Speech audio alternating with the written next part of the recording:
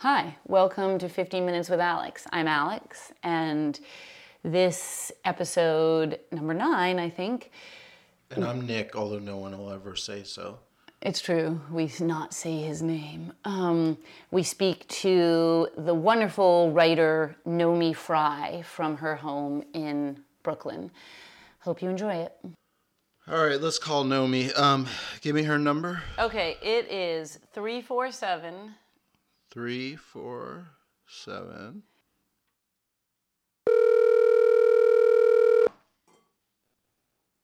Hello? Hi, it's Alex. Hi. Hi, Nomi. Hello. Hi. Hi. Good morning. Good morning. It's so interesting to hear your voice knowing you just virtually. Hi, Nomi. Yes. This is Nick, Hi, Alex's Nick. husband. Hi. Hi, how you Hi, doing? guys. Your I'm good. Your voice is cute. I actually did hear your voice, I have to admit, because in my stalking of you during COVID, I also listened to the podcast you were on with those guys. I forgot to write down what that podcast was, but That's all right. We don't want to plug any other podcast. We don't like to plug anything. Don't listen to anything else ever. Just like I refuse to sell anything except yoga classes in my old yoga studio that's now shut down.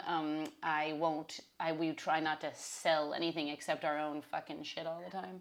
Right. You gotta think of You gotta think of the money. Exactly. Money first. Yes. I feel always. It's like I feel like COVID is like a desperate self-promoting in this gig economy as as a freelance gig economy worker. It's like a crazy hustle. Yeah, and it's so crazy doing that for yoga too. It's drive, I more yoga. Everyone over here, more yoga over here.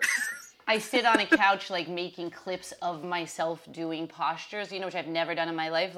I've never even put a picture of myself doing yoga since this. Anyways, it's very embarrassing. And I think about people like you, and I'm like, oh, she must think I'm such a retard. I shouldn't have said that. No, what are you talking about? No. It seems very normal to me. Okay, good. I'm glad. I think it's Yeah. Remind me do you mind telling me how old you are? I should have looked it up, but yes, I didn't. I am. Yeah, no, I can't What tell. does that matter? Well, it does to me. No. I can say I'm 44. Oh, I just great. turned 44. Good, or God. in March. I'm so relieved you said that. That gave me a little burst of serotonin. We don't like to talk to anyone born after 1980. Oh, yeah. No, I was born in 1976. So Great. we're good. That's why we have those certain connections, I think, Yeah, and I think it's good to embrace it, and it's like I think that's actually the new frontier,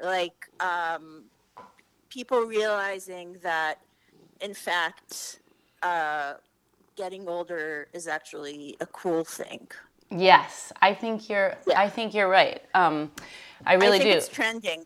I do too. I've been joking about that for a long time because I definitely feel that I'm ageist against the young, and I make jokes, or I did make jokes about that when I taught live classes, and I sort of have developed this persona. I almost said I'm 50. I always add a couple years to my age, and then I think I'm that age. I'm 49, so I'm almost 50. Right. But I often, my persona is much older than I am, and I'm like, well, you wouldn't know that young lady. And then I call You're men an old soul. Yeah. And I call even hot dudes who come into yoga, although there's never really a hot yoga dude. I find them repulsive. But if once in a blue moon I do think a dude is hot who comes into yoga, I call him a young man all the time. Right. This must be really appealing to them. I'm sure. I think, that's it. Right. No, I think we're up for a reconsideration. Yes. Of the aging. I totally agree. Yeah. And you look very young. So when I have stared at your face a couple of times obviously I could have just looked up how old you are, but because I'm 50, I'm a bit of an idiot in that way. I forget you can just look it up. I've stared at your face and tried to, I knew you were, not whatever in your 20s. I mean, you look like you're in your 20s, but just because of what you talk about, but I wasn't quite sure, and then. Right. I do feel, I have to say the last couple of months, I do feel like I've been aging rapidly in quarantine. And it's one of those things where it's you see this fast forward of a young woman becoming a crone, you know, like Yes. shriveling up like an old prune, or like a rose, one of those like nature, Yes, yes. you know, like Time forward lapse. nature documentaries where it's like you see like a peach all young and fuzzy, and then it becomes like ridden with like worms and Exactly. I'm curious. so that's what's happening. I'm curious to By the know. way. I'm doing my own little scientific study, very strict scientific study. Are you shopping at what we call Hader Ho's? Trader Joe's, no, I'm not. I mean, not. Good. All right. I mean, I used to, like. 'Cause that will wait, really doesn't it come age from you. Philadelphia? Trader Joe? I mean, the Is Joe. it? Where is it from? No, is it California? No, I think it's LA. Well, see, we used to live in LA, and we never went there, and everybody did. But Yeah. But we did start going during COVID for various reasons. My sends my teenagers home all day. She begs me to go because she says Yeah. we've never had, like, she takes pictures and Snapchats with her friends of our cupboard pre-COVID where there's like some coconut oil and 2 unflavored, puffs. I always pictured Trader Joe flying a small airplane out of Miami. Oh, like one of those like cocaine cowboys of the 80s. Something like that, yes. Who then, like discovered health food and found a Right. better And actually, way. I don't know why I said Phil. Like, I don't know how that. I got confused with Urban Outfitters. Well, it wouldn't surprise me, but he's a bit too successful for Philadelphia. Philadelphia has a little bit of a Right. problem of gathering people like us, which actually is good to bring us to the It's all mossy stones. Yeah, it's mossy stones here in Philly, the city of brotherly love. It does bring me to what I really want to talk about. I have so many Yes. things I want to talk about with you because I love reading your work.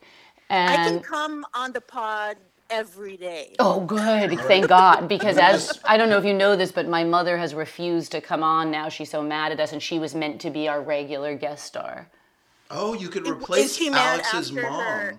after her appearance? So she Was she came. ma- So she. Because I she guess. came on. Yeah, Did she come we on? had her on. I'm going to say like 3 times, and very Yeah. successfully, which is touch and go with her. Only because she does have a chip on her shoulder about being like exploited.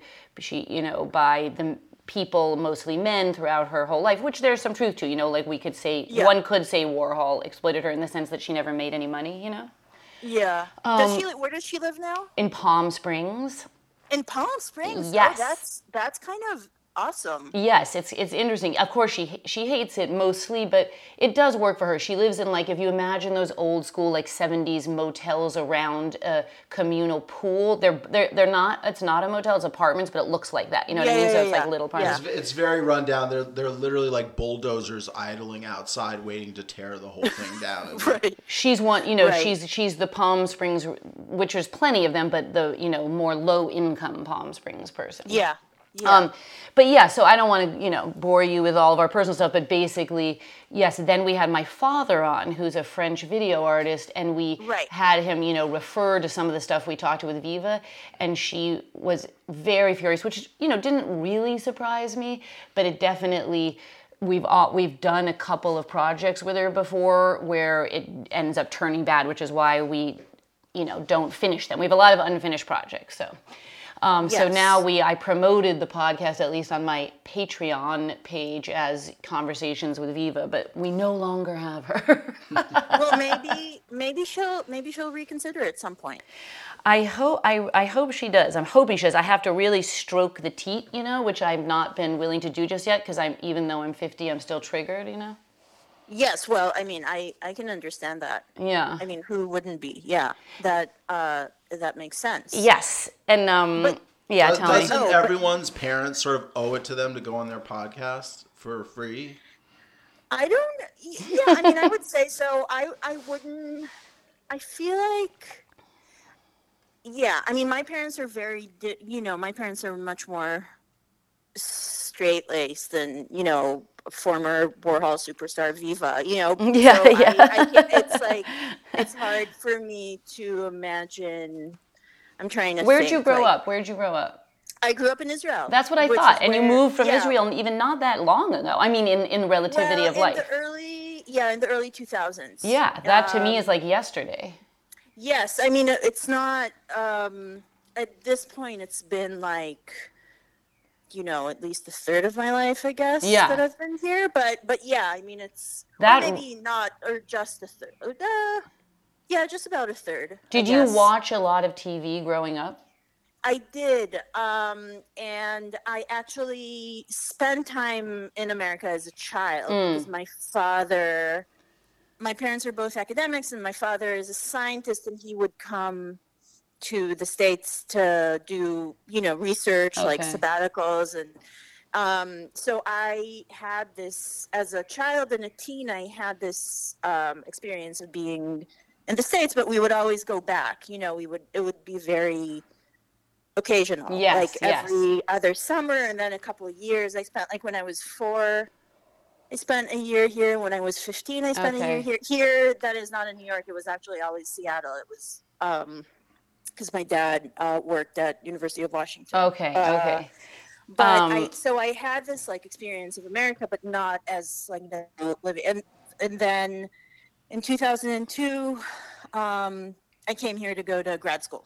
Okay. Which I never finished, but Good, but that good. was like, yeah, but that was like that was your plan. impetus. Yeah, that was my impetus, and how I ended up being here, and then I ended up just staying. I just realized maybe we could get one of Naomi's parents, to play Viva. Oh, I like that idea. That would just. Yeah. Did they ever get a chance to express themselves creatively in life?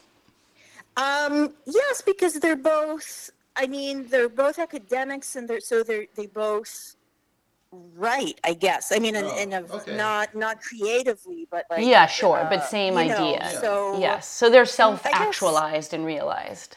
Are yeah, either of them doing yeah. like dinner theater on the weekends or anything like that? No. So did there's you not speak that Hebrew kind. growing up?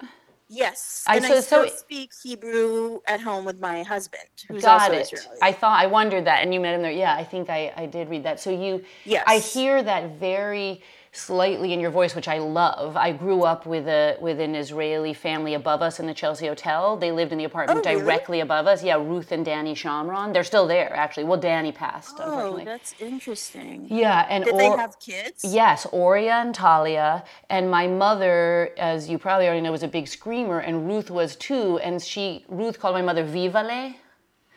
Vivale. Yeah, and so when my mother would be having a ranting rage, Ruth would call down and go, "Vivale, vivale! You asked for to stop." I'm sure you could do that better than I can. And then and then when Ruth would be screaming and ranting, my mother would call up and go, "Ruth, come on, this is enough. You come down, have a drink with me." But we spent my sister Gabby even went to Israel with them.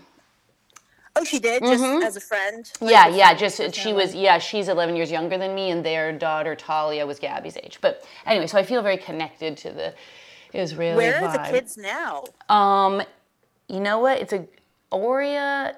We know them not well. I haven't seen them in years and years, but they're fine. They're doing well. Oria's had some issues with his love life and children, a bit of a estrangement from his baby mama, but that's another story. Okay. But we had so I was wondering about your childhood, because you speak about television and pop culture, American pop culture, in a way that really connects to me, and so I was really surprised that you grew up in Israel, and then you watched those things. I did. I definitely did. I mean, there was some American television aired in Israel. It was very, until I would say the early 90s, there was only one channel. So it was very kind of like it was scarce, I guess. But it was like also an event, like Who's the Boss was on, like right. Yeah. week, and we'd all like gather around, So funny. to watch Tony Danza. So you almost had like an American 50s experience of television in the 90s. Kind of, yes, but totally, in a way. But then also on the other hand, I would go, and I would have this like incredible glut, where, I would come to America for a summer, say, whatever, when I was like 8 or 10 or something. And I would be sent to day camp and then part of the summer probably, and then part of the summer I would just like stay home and watch TV. And I would just be, suddenly I was like, I was like a pig in shit. Suddenly I had so much to watch, and I loved all of it, and I just wanted to drown in it. Yes. And so I think these two experiences of sort of longing for it, and then like being immersed in it, and then longing for it, and then it was totally cyclical thing, I think really affected me and made me like it became, I mean, obviously it's also very important to some Americans, and people are obsessed with TV here as well, even if they grew up with it all the time. But like, it's, for me at least, that really defined my experience of what was interesting to me and what I paid attention to, I guess. And also just the experience of being a foreigner and coming for these like fairly short periods of time in America, and then having to kind of pass as a local, or try to pass, probably not totally successfully most of the time, because it took me time to sort of gather my wits and kind of pretend better or something. And I just kept wanting to just fit in. So I think I just subconsciously was like, okay, I'm just gonna know what's happening in this TV show, or I'm gonna know about this movie, or like, and I ended up just knowing more than anyone. I mean, not knowing more than anyone else, but just, like remembering the name of like that soap opera actress. Mm-hmm. Yes, totally. Days of Our Lives or something. Where nobody really, most kids didn't really care, but I was just like, I gotta know. Yes, it's so interesting. I really connect to that. I mean, not necessarily because you're more, well, it brings me to that.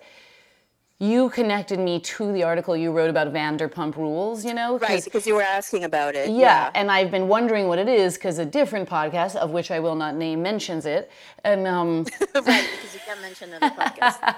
And when I read it, one, I grew up with, the TV on all the time, but it was more as like a soothing background. I mean, feeling. That too is very important, yes. Yes, I mean, we also watched, my mother and I watched all the soaps, and my sister's father was a soap actor on As the World Turns, and I knew the names as well. And okay, so I have this weird thing, I have this weird connection of your most recent review of Miss Aluminum with Susanna Moore's memoir.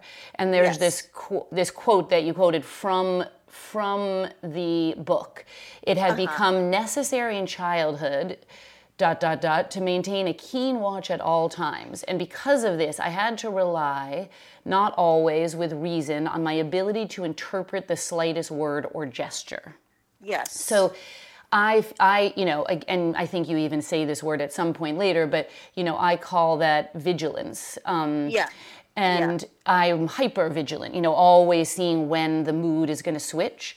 And I was realizing, reading that, and then somehow I read that after the Vanderpump Rules article review that you wrote in 2016, I connect these because you speak about in Vanderpump Rules. Is it really horrible? Do you have to hear your own writing read to you? Oh no, I don't mind. Okay. No, go ahead. Okay, good. So. You said, I'd rather poke my own eye with a stick than participate in a so-called opting out. Oh no, sorry, let me go back up. I moved to America more than a decade ago from Israel. There's how I know you lived in Israel. And found myself half seduced and half flummoxed by the very American fixation on growth and improvement. Seduced because it seemed the law of the land to side with the winners, no matter the circumstances or cost. Flummoxed because there appeared something unsustainable and maybe even slightly fascistic in this unswerving focus on worldly achievement. Over the years, as I've nervously jumped my way through a succession of professional and personal hoops with varying degrees of effort, I've thought a lot about a moment in Tama Janowitz's, and that, I'm just adding in here, that really stuck out to me because I was into Tama Janowitz's 1985 story, Spells, in which the protagonist Eleanor is forced to listen to her boyfriend go on glowingly about his overachieving ex-girlfriend. When he pauses, Eleanor responds, I like to rest myself. Reading it, I remember thinking, exactly. It's really appropriately too. I think that you also like really read that so fast that was impressive and wonderful? People, I know Nick always makes fun of how fast I talk and read. I read fast too. Yeah. That's good. But I also find that I rarely make, and I'm going to totally fuck something up when I next do it, but I don't make any flumbles or mistakes. No, it was flawless. No, that was very clean and clear. People are going to have to actually like slow down the podcast. You know, usually some people like listen to their podcast sped up. Right. To get, again, that sort of that yearning for improvement or that for progress. It's like, I'm going to listen to the podcast at 1.5, you know, to sort of like gain the knowledge faster. I was shocked when somebody told me that. I didn't even know people did that. I could not believe it. That's so weird to me. So crazy. Yeah. It sounds like something like Elon Musk would do. Oh my God, I know. I couldn't even, when someone told me that, I don't remember who it was, I was like, that's a different species of person. Someone told us that Elon Musk listens to our podcast, but in his sleep. It's on his I hope that's true. His sleep schedule of podcasts. I really hope that's true.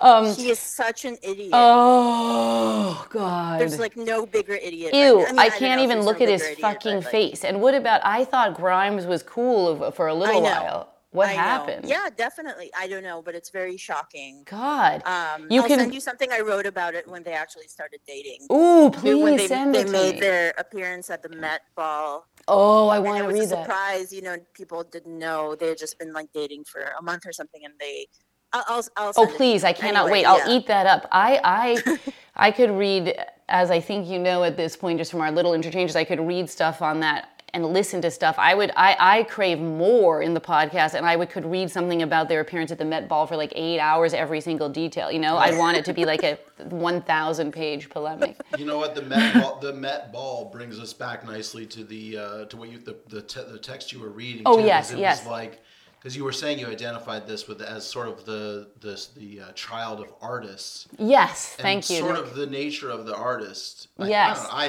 Totally. To me, it's like, two things. Like my mother worked from home. She was a writer at that time, and she wrote, regularly for different publications. Mm-hmm. And we always had the television on. And to me, the television acted as this soothing element on some level for Viva, so that I could kind of take away some of the hypervigilance and feel a kind of temporary stasis.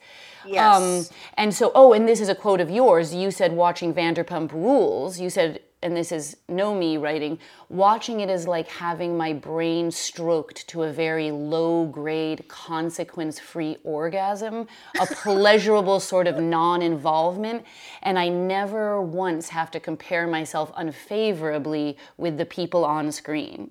Yes, it's true. I totally felt that. So to me, when I can just relax and not have to interact with, and I'm going to even say the people in my house now, because I still, have brought that inheritance to my present life, I find it very relaxing. So I often, because we don't have TV on, because we have a bigger house, we have one TV upstairs, and the nature of watching TV is so different now. I have podcasts on all the time, and I walk around sometimes with my phone in my pocket, listening while I clean and do, my domestic duties to podcasts.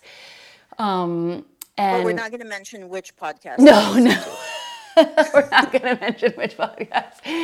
But that all the thing that you read also very much we don't usually talk about COVID, but we are in a state of rest. Yes. And there's this real struggle right now. Like, I don't know, did either of you guys see, was it yesterday, the Steve Mnuchin and Jerome H. Powell testimony yesterday?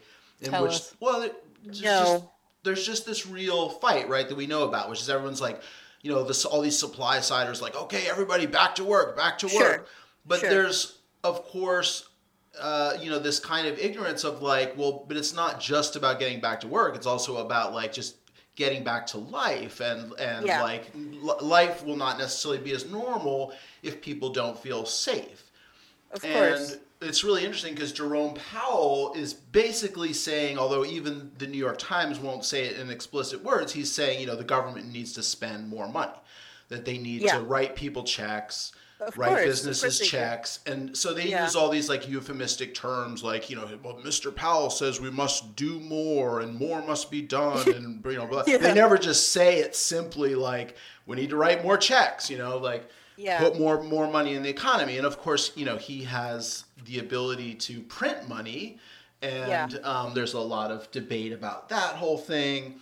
And of course, no one really ever asked the question like, well, what about trickle-down economics? Like, so can't we get the economy restarted by just like cutting, giving more tax breaks to the rich? If that works, like why do we have to write checks? Anyway, I've gone on a major tangent, but I do see a real relation to what you guys are talking about and this moment that we're in of like everyone back to work or rest. Yeah, I totally see what you're getting at, Nick, and there's a world we might have to like continue this conversation, but I want to hear Nomi. I mean, if you have ideas about like, so I guess what we're kind of saying is like there was this is my feeling, this like 60s and 70s vibe where you could, and this is the theme of your Vanderpump Rules article, like you could sort of be low achieving. You could have this lounge. That's what all Warhol movies were based on, was just filming basically the ones with my mother lounging and talking to people, Hope you enjoyed that conversation. It was extra long because Nomi was so fun to talk to. Yeah, I think we're going to have to make that a twofer. That'll be part 2. I think so too. That'll be part 1. We'll cut part 2 for the next episode. Yeah. And we hope you become a patron, that it enticed you and titillated you. And to become a patron, you can pay whatever you want for a monthly subscription, anywhere from $1 to $5,000. 5 million. Or $5 million if you were Elon Musk. Yeah, Elon Musk, $5 million. $5 million per month, Elon. $5 million. Which is nothing. Nothing. Drop in the bucket. Or actually, I don't know what his finances are, but it's certainly nothing to the guy who owns everything now, Amazon. Amazon guy. Yeah, he could pay us $5 million. So Easily. Jeff Bezos, $5 million a month for Alex and Nick for 50 Minutes with Alex. Thank you. Thanks.